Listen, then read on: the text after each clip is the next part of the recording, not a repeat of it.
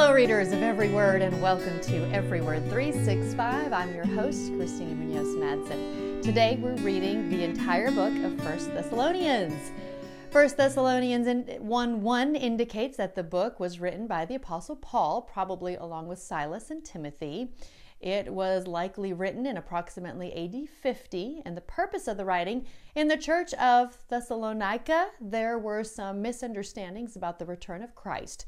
Paul desired to clear them up in his letter. He also writes it as an instruction in holy living, and that, of course, is from Got Questions. I have no idea if I'm saying that right, so you're always welcome to correct me on pronunciation. Do you believe Jesus is coming again? Do you behave as if Jesus is coming again? The first question is straightforward and simple to answer. Either you do or you don't. But the second is more difficult because it involves looking for practical, everyday ways to translate your belief into behavior and then making those activities and attitudes a priority in your daily life. That is from today's daily walk, and I think it is so good. So I just had to share that here.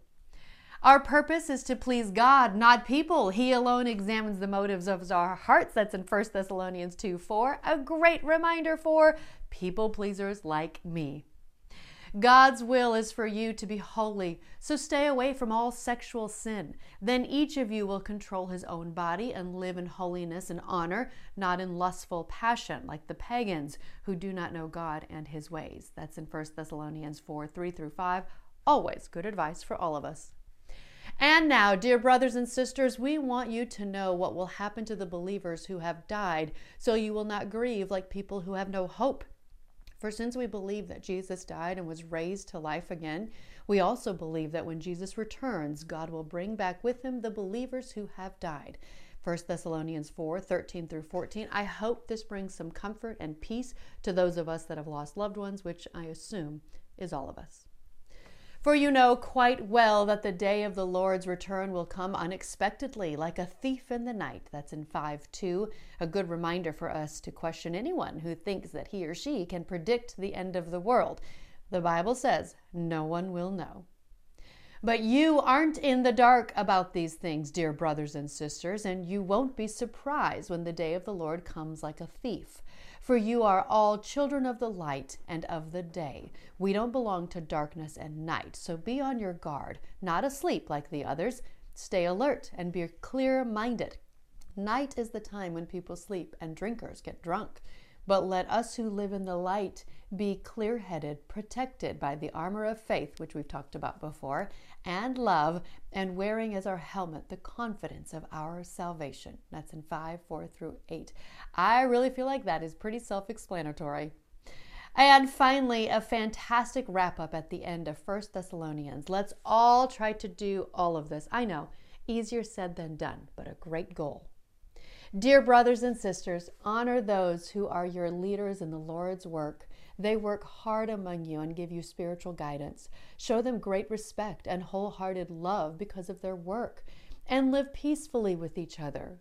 Brothers and sisters, we urge you to warn those who are lazy, encourage those who are timid, take tender care of those who are weak. Be patient with everyone. See that no one pays back evil for evil, but always try to do good to each other and to all people. Always be joyful, never stop praying, be thankful in all circumstances, for this is God's will for you who belong to Christ Jesus. Do not stifle the Holy Spirit, do not scoff at prophecies, but test everything that is said. Hold on to what is good, stay away from every kind of evil. That's in 5:12-22. I mean, imagine what our world, community, and family would look like if we all actually did all those things. I'm, of course, including a link to the Bible Project overview video, which gives you much more information on the book of 1 Thessalonians.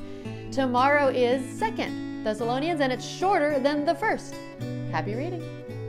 This episode is brought to you by Travel with Friends. With so many options available in the travel industry nowadays, it can often be difficult to make decisions not only for yourself, but especially for a group.